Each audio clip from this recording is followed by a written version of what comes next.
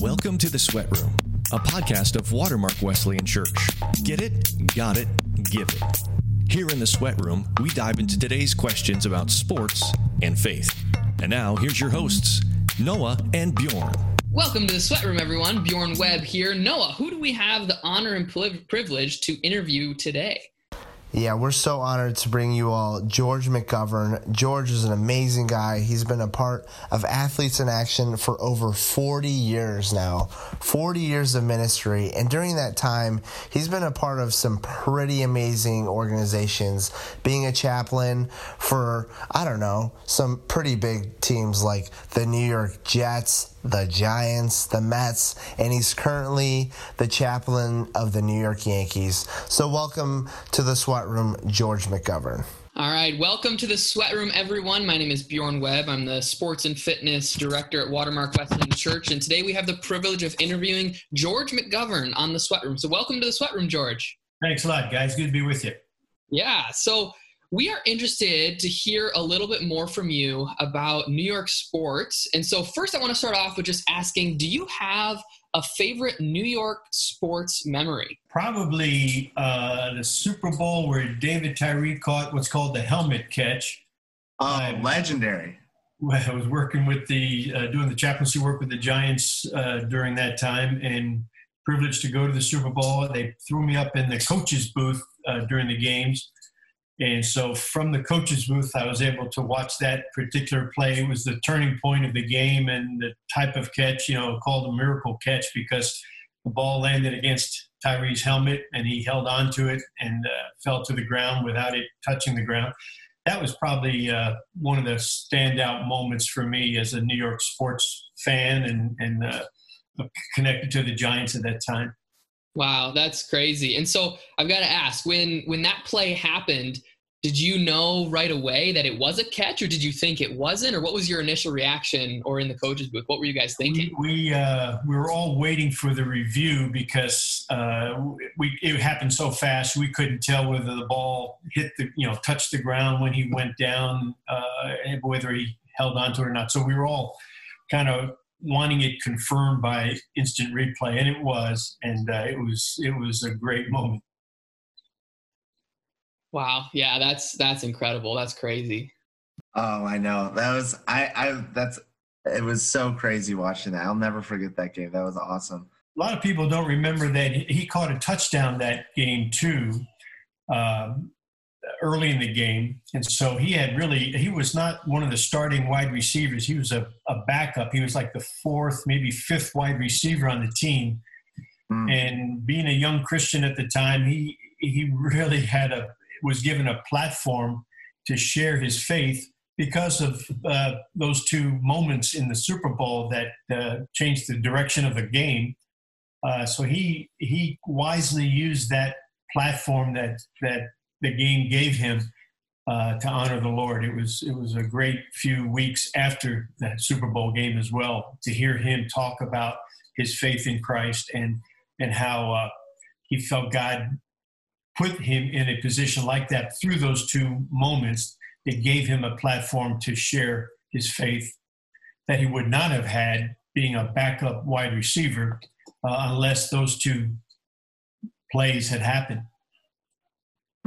Absolutely. So speaking of faith, I know you're a part of AIA, which is Athletes in Action. I'd love for just our listeners, what is Athletes in Action and how did you get involved there?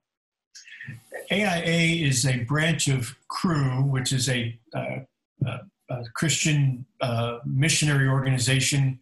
It mostly has work on college campuses around the world, but it has an athletes branch, and AIA is the name of that branch. AIA works primarily with collegiate athletes, also has a division that works with professional athletes and coaches.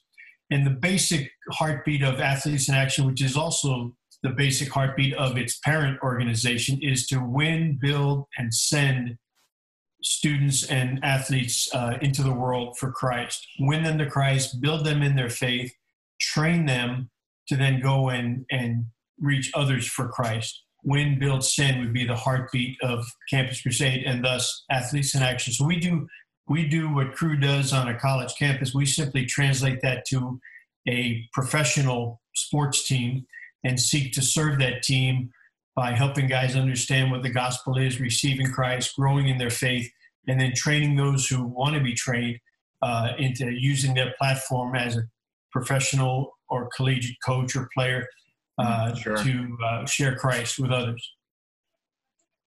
Wow. And George, could you maybe tell us a little bit of maybe why you first got involved with AIA and how, I guess, how you sort of got started there?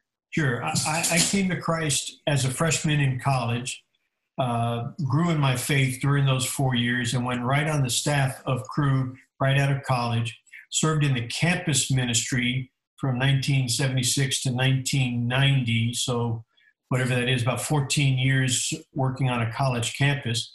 It was during my last few years in that ministry that I got acquainted with the Athletes in Action work in the New York metropolitan area. One of the AIA staff, who then was working with the New York Jets and the New York Mets, was asked to take a leadership position at our headquarters, and Scotty asked me if I would want to take his place with the Jets and the Mets as their chaplain. We had just had our fourth daughter, and campus ministry is pretty hectic. And so being a husband and father and a campus director for Crew, it was hard for me to juggle all those balls and feel like I was keeping them all up in the air at the same time. And sometimes my priorities got out of whack, and I was more involved in campus ministry than I was being a good husband and father. And so when that request came, it seemed like a good time for us to make a move. The work with the athletes and coaches would be a little bit more family friendly. We could involve our children more in the work. In fact, they babysat for a lot of New York Jets couples Bible studies that we had over those years. So we were able to make that switch mainly because of a family priority. And then after about 6 years with the Jets and the Mets, we were asked to switch over to the Giants and Yankees, and did the Giants for 20 years, and I am still doing the Yankees, the 25th year with the Yankees. So It was mainly just a stage of life transition and being in like they say, the right place at the right time. I didn't pursue it. It kind of showed up on our radar screen. Sure. Yeah. So you've mentioned that you've worked with, currently are working with the Yankees and also the Giants, Jets, and Mets. What was it like being the chaplain for those four major sports teams in New York City? Well, a couple thoughts. One is, on any team, just like in any small population of people, you've got those who are interested in the gospel, those who are lukewarm toward it, and then those who couldn't care less about the gospel. And so when I would go into a locker room or connect with guys, whatever situation it might be, I was aware that there were those three or small populations within the larger population. And that is true regardless of whether it's baseball or basketball or football. There's always a percentage interested, a percentage lukewarm, and then a percentage no interest at all. It's like the parable of the four soils that Jesus taught, where some seed fell on the road, some fell on soil that had weeds in it, and then some fell on good soil. That parable rings true even to this day. There's a percentage of people who will be interested and a percentage who will not be interested, and others will be distracted in the middle. So New York sports ministry is basically taking the message of God's good news of faith in Christ and forgiveness of sin into those clubhouses or locker rooms, and doing it in a way that is sensitive, realizing that I'm an invited guest into the locker room. I'm not employed by those teams. I don't get paid by those teams. So I've got to be very wise, careful, and be salt and light, and yet not offensive. And so there's a little bit of a diplomatic necessity to play that role, or to be that type of person in the locker room or the clubhouse. Unfortunately, God gifted me with kind of a personality or an approach to life where I can be unassuming and unoffensive to some degree. And so I was able to survive and navigate those waters, because if one player tells the coach, hey, that guy's bothering me, or I don't like that guy, that player wins that argument. I'm out of there. And so you have to be a diplomat, put it that way, a Christian diplomat when you're working in professional sports ministry. That's awesome. So kind of just leading off that, you've been a part of some legendary, and I do mean legendary, organizations in New York. What is the spiritual climate among players and coaches just within those organizations that you've been a part of? You know, each year is a little different. There are some years with a sports team where you would have half the team come out to chapel and maybe a quarter or more of the team come to Bible study. So, for instance, with the New York Giants, there were some years where we would have 25 players come out to chapel and maybe 5 or 6 coaches. But then there were other years, as the team changes its face in a sense, where we would have 12 players come out and 3 coaches. And so it varies from season to season. It usually depends on the spiritual leadership in the locker room.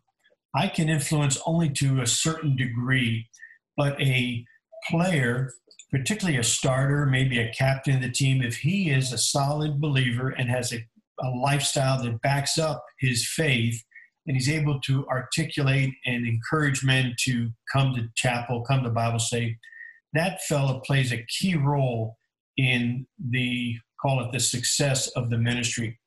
My role is to train the leaders on the team who are Christians to use their influence to influence other players for Christ, or coaches to do the same with their ranks. It's player on player that really makes a difference in ministry in both collegiate and professional sports teams.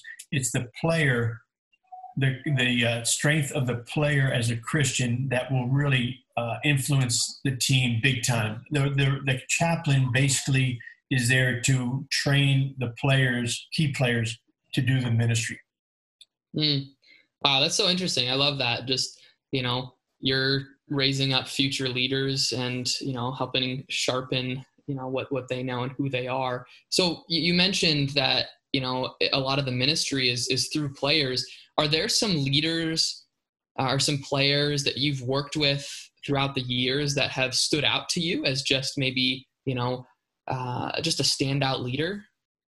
Sure. I think of Joe Girardi with the Yankees. He's now managing the Phillies, but when he played in the late 90s with the Yankees, and then when he managed the Yankees, just a stand-up guy, great character guy, man of faith, good husband, good father, good role model. He stands out as one of the key guys. Aaron Boone, the current manager for the Yankees, is another solid believer who leads by his example. On the football side, I think of Mike Barrow was one of our middle linebackers in the early 2000s. And Michael had a strong faith in his character. He was well respected in the locker room, and he was one of those influencers. He could just by his invitation could invite 4 or 5 guys to chapel. Out of the 6 he would invite, 4 or 5 of them would come to chapel because they respected him so much. So those are some examples of key leaders over the years. Wow, that's amazing. And I'm sure you've had just the ability just to come alongside just some amazing guys. So just going along that, is there a particular story that comes in mind of just coming along somebody just in a crisis? Well, the one that jumps out real quickly is a former New York Jets player by the name of Dennis Byrd. Dennis played in the early 90s, 91, 92, thereabouts.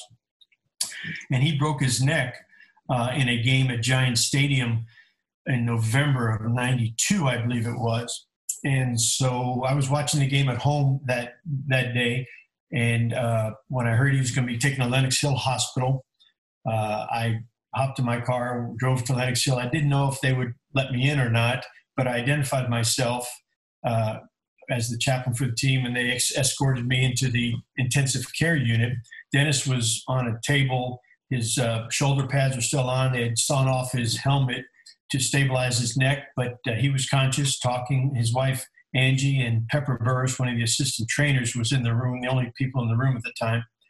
And so we gathered around Dennis and we're trying to encourage him. And he said, "Hey, can we pray?"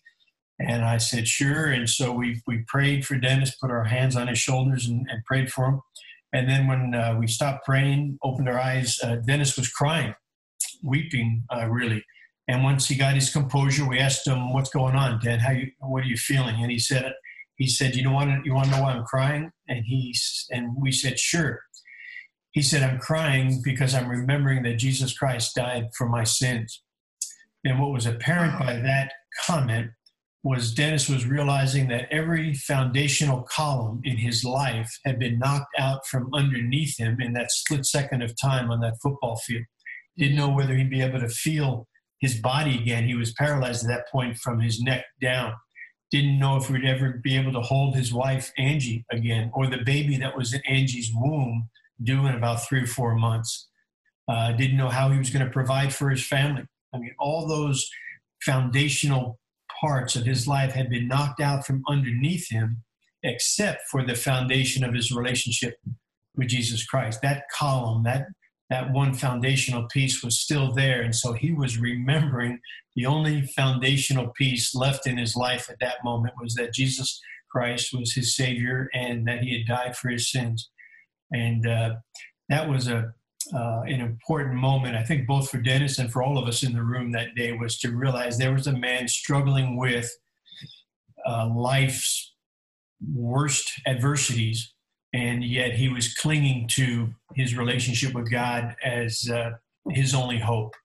And it was, 6 weeks later, Dennis walked out of Mount Sinai Hospital on crutches, but nevertheless, the doctors initially thought he would never feel anything from his neck down. But I think through God's work and the miracle of medicine, he was able to walk out of Mount Sinai Hospital. And he never gained full strength back into his legs and body, but he was able to coach his high school football team for a number of years after that back in Oklahoma. Wow, man, that's a crazy story. I can't imagine just what all that must have been like. And, man, that's crazy. That's such a testimony to just the hope that we have in Christ. And I love just you being able to be there and to be able to share in that experience. Cause I'm sure that was such a testimony to you as well as you were walking alongside him, just being able to see that faith that he had. It sure was. And it was a testimony to his teammates. Scotty Mercereau was the fellow that he plowed his head into trying to tackle the quarterback. And Scotty came to Christ as a result of that whole experience. Wow. A number of other ball players on the team, Kyle Clifton, a linebacker for the Jets at that time, was a young Christian and didn't really identify himself as a believer on the team. But after that, he really took a stand for Christ and began to grow in his faith. So Dennis's injury, as bad as that was, it was a catalyst for either salvation or growth in a number of the ball players on the Jets team that year. Wow, that's incredible. And what effect does that type of injury, what effect does that have on a team with the players? And we talked about, the effect it had on Dennis and then the, possible eternal impact that it had as well. But the rest of that season, like what was that like after, having a teammate or a player go down like that? What does that change for a team? Well, a couple ways. I think spiritually, it got guys thinking about, hey, what if I ever broke my neck, and how would I respond to that level of adversity? So there was, as I mentioned, Mercereau, Paul Fraze, Kyle Clifton, a number of other ball players. It took their walk with God to another level. But then I think in just on sheer athletic level, Dennis's recovery and the way he was positive about life afterwards, it just inspired those guys. Even on the field, the next Sunday, they went on to beat the Buffalo Bills, who were the best team in the division that year. Shout out, Go Bills. Yeah, they went on to beat the Bills up in Buffalo the Sunday following Dennis's injury the previous Sunday. So for whatever that was worth, I think there was some inspiration among the team to kind of come together around Dennis and to win one for the bird in a sense, that type of thing. But the primary difference was the spiritual and emotional impact it had on the coaches and the players. Wow. That's so amazing that we can look back on such a terrible tragedy and see the eternal impact and see the positive side. I know it's so hard when you're in the middle of tragedy or heartache to see how God is working through that. And so I love that you're able to now sort of step back, years and years later and say, yeah, like that's practically how God worked through that time and turned, this into something that was so good and had an impact on so many people, including yourself and so many others. I think of another story. This is kind of the opposite, but again, an impact made. Scotty Brocious was a third baseman for the Yankees in the late 90s. He won the MVP for the 98 World Series, I believe, where the Yankees beat the San Diego Padres. And normally the MVP of the World Series is and always is invited to the Jay Leno Saturday night those evening shows, the Jay Leno and I forget what that's called, but late night talk show hosts, late night, and then also Good Morning America. Oh yeah, and MVP is usually highlighted as the World Series story. And Scotty was invited to the Jay Leno show and Good Morning America and whatnot. He could have made $250,000 in about 18 hours of work, meaning one night or something like that. But he had promised his 5-year-old daughter, Megan, that he would be home for her birthday. And so after the Yankees won the World Series, they came back to New York. They had the ticker tape parade down Broadway. And then Scotty headed home to McMinnville, Oregon, which is where they made their home. And he passed up the opportunity to make $250,000 by showing up on 2 or 3 or 4 shows. And his comment was, there's not enough money in the world to break a promise that's worth breaking a promise to your 5-year-old daughter when you promised to be home for her birthday. And her birthday he would have missed her birthday if he stayed in New York those 2 extra days. So it just shows again the character and the impact that had. And when that went public, that Brocious passed up all that money in order to be home with his daughter on her birthday. It spoke volumes to his character and to his faith in Christ. Wow. Talk about having your priorities in check. That's crazy, man. Yeah. Out of the year. Yeah. So George, you've been, as we talked about, a part of, some storied franchises over the years. And there have been many championships that have come out of multiple teams that you've been directly associated with. What's it like being a chaplain for these teams during maybe very successful seasons, winning World Series, Super Bowls, and then also on the flip side, when teams are maybe not doing so well in the wins and loss column? Yeah, I mean, you ride an emotional roller coaster because you get so involved in the lives of these couples or individuals, athletes and coaches and their wives. So you feel their pain when they are in the last place, like the Mets were for 2 or 3 of the years that I worked with them. They did not have good, successful teams. And so you felt their pain as they were in last place for the whole season. But then on the opposite side, you share a little bit and you witness a little bit of the ecstatic joy and sense of fulfillment or success when a team wins the Super Bowl or the World Series. Now, Chaplain has little to no effect on those things. I've learned long ago that, if you take responsibility for wins, you've also got to take responsibility for the losses. And I've been with enough teams over those years to not want to take responsibility for all the losses that I've seen.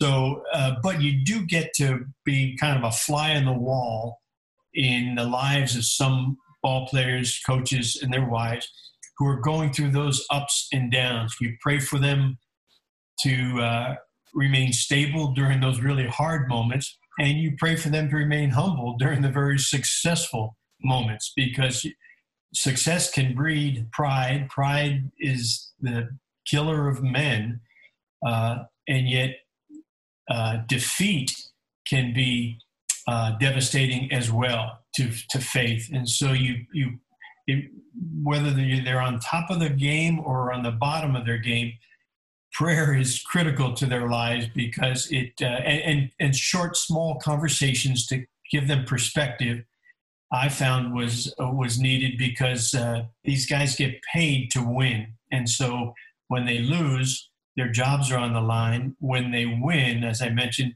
they can think that the world owes them something. And so perspective on both sides of the coin there can be important to their marriages, to their emotional stability as men, and to their future careers.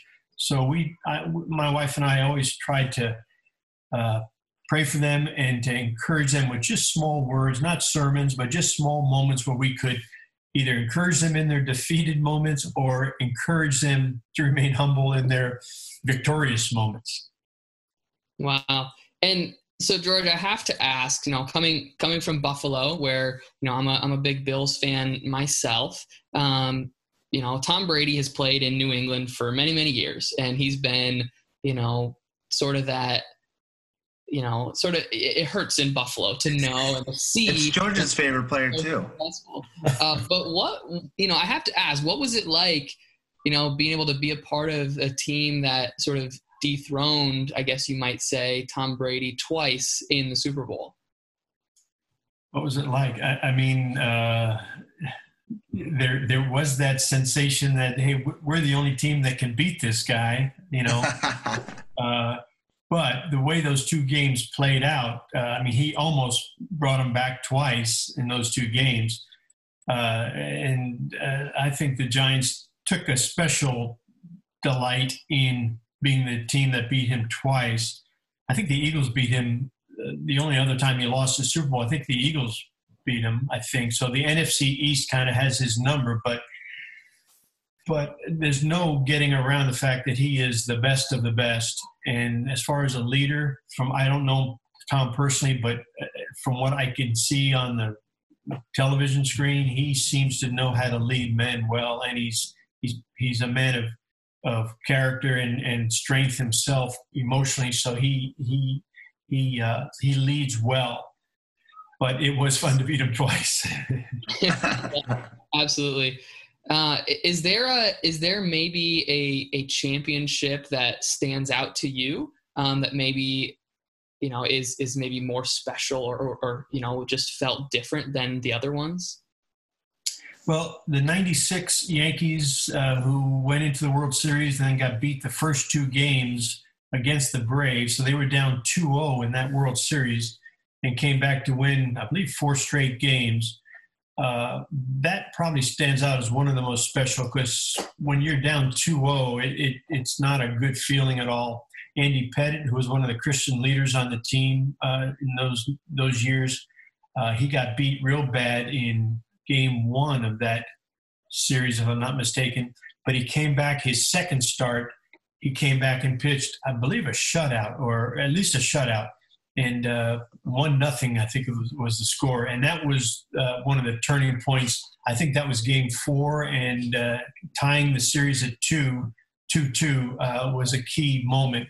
And he pitched a gem of a game. And being a Christian and knowing him a little bit more than I knew some of the other fellows on the team, that stands out as one of those memories that to see a comeback like that was, it stands out in my mind as one of the great moments regarding championships. Wow, that's crazy. Wow. So just as we're finishing up today, a question that we've asked just a few of just like off air, on air, being a part of some pretty amazing organizations, do you think it's okay or not okay to be praying for a victory? Yeah, great question. And wrestled with it all these years. God knows our hearts.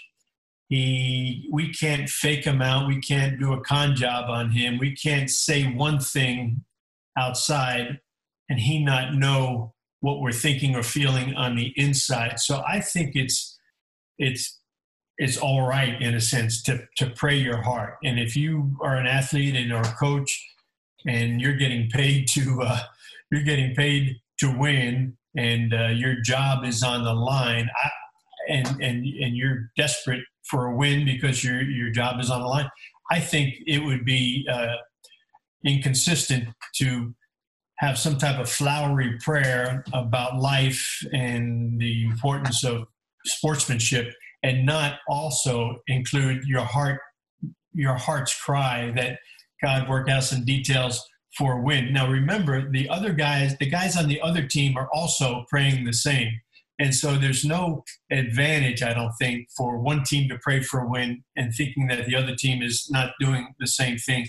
And I don't pretend to understand how God answers some prayers yes and some prayers no when it comes to sport.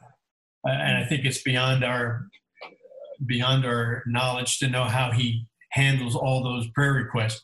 But I think it's normal and it's good, healthy to pray your heart. And if your heart is, God, I would love to win this game, say it.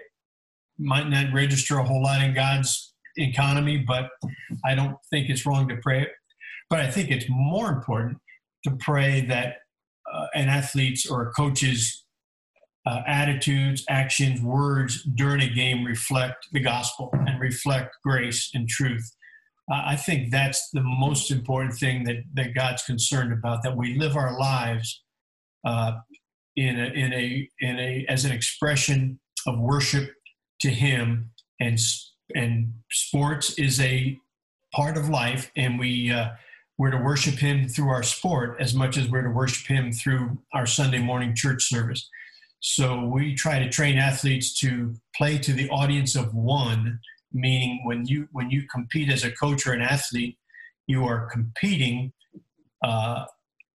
as where God is your audience. You're not competing whether your family is your audience or if you're the people in the stands are your audience or your family members, whatever. You're competing, you're playing for God in a sense, with God in your heart and mind, and you're taking him into that game as much as you take him into any other part of your life. Well, as we come to a close today, George, do you just have any final thoughts or just any final regards just for our listeners? Well, I would, if a listener follows a sports team, whether it be professional or collegiate, I would just encourage them, and the Christians, I would encourage them to just pray for the athlete, the coaches, their families, their wives. High stress life, a lot of things on the line, bodily, emotionally, financially, well-being of the family, of the marriage, and the children. There's a lot that a sports fan would not see on TV that's behind the scenes, that's going on behind the scenes. Family disputes, fear of losing a job, dealing with injuries, trying to play through an injury, coaches afraid they're going to lose their job because the team is 4-10 and things like that. So if they could just keep in mind that these are real people, put their pants on one leg at a time. They've got marital issues. They've got family stuff. They've got a distant uncle that wants tickets from them and all those kind of pressures. They don't even know the uncle, but he calls up and says, "I'm your Uncle Joe from 40 years ago."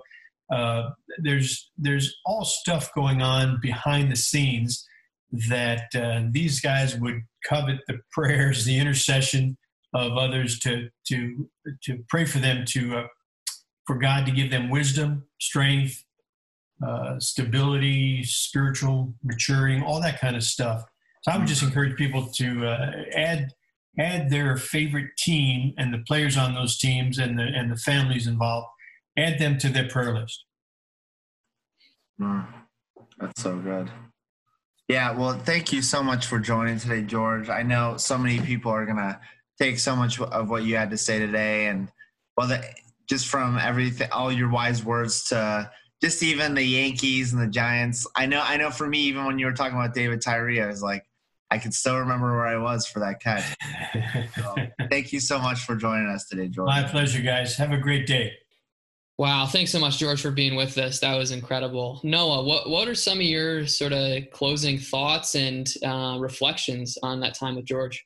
Yeah. First off, George, you're a part of some legendary organizations. So for us, what a pleasure that was, just being a part of a conversation where he's just impacted so many guys for so long. And so, like, right away when we started this interview, when he was talking about David Tyree, I was like, oh my gosh, what a legend.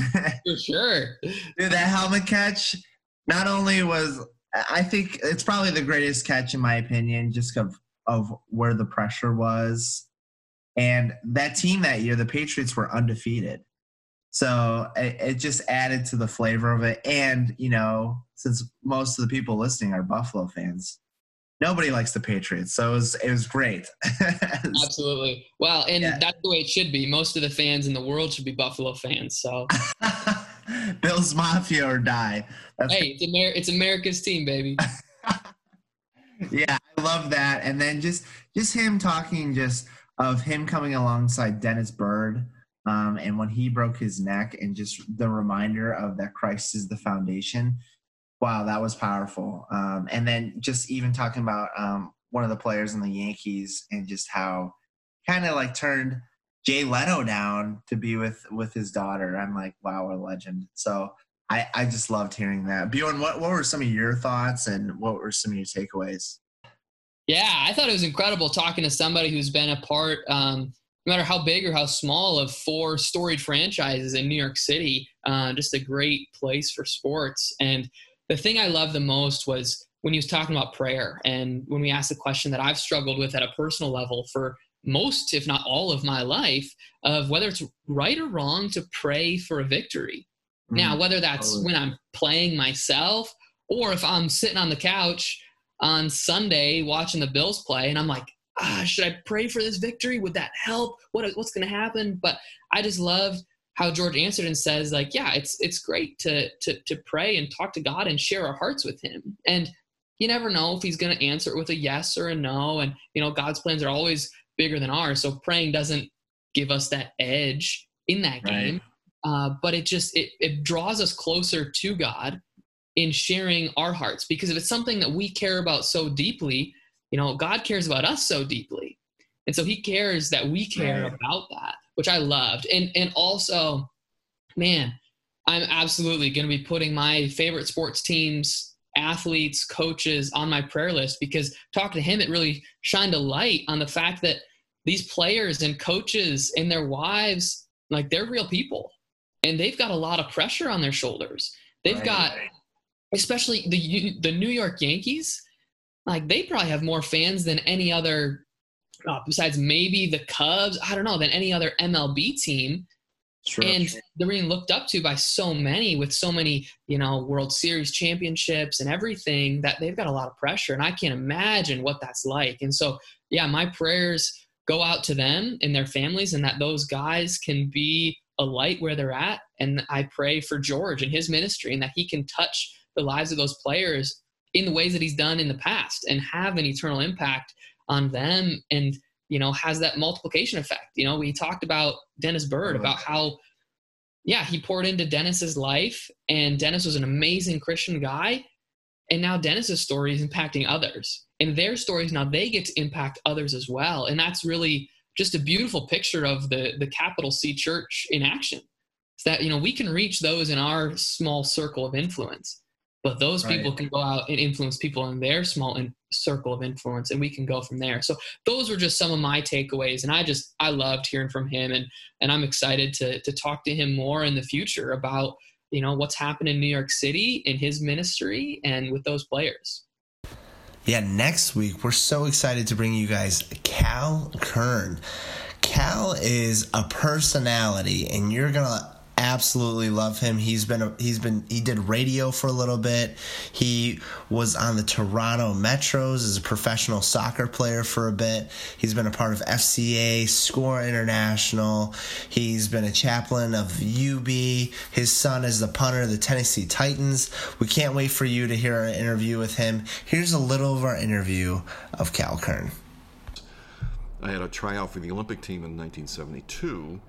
And the night before the trial in Annapolis, Maryland, I was playing pickup basketball. You know how we just mess around. Just throwing the ball around and being stupid. Well, I sprained my ankle the night before the tryout in Maryland, and I couldn't go. I had a legitimate shot to be on the 72 Olympic team. And remember, in the Sweat Room, we get it, got it, give it. Thanks for listening to The Sweat Room, a podcast of Watermark Wesleyan Church.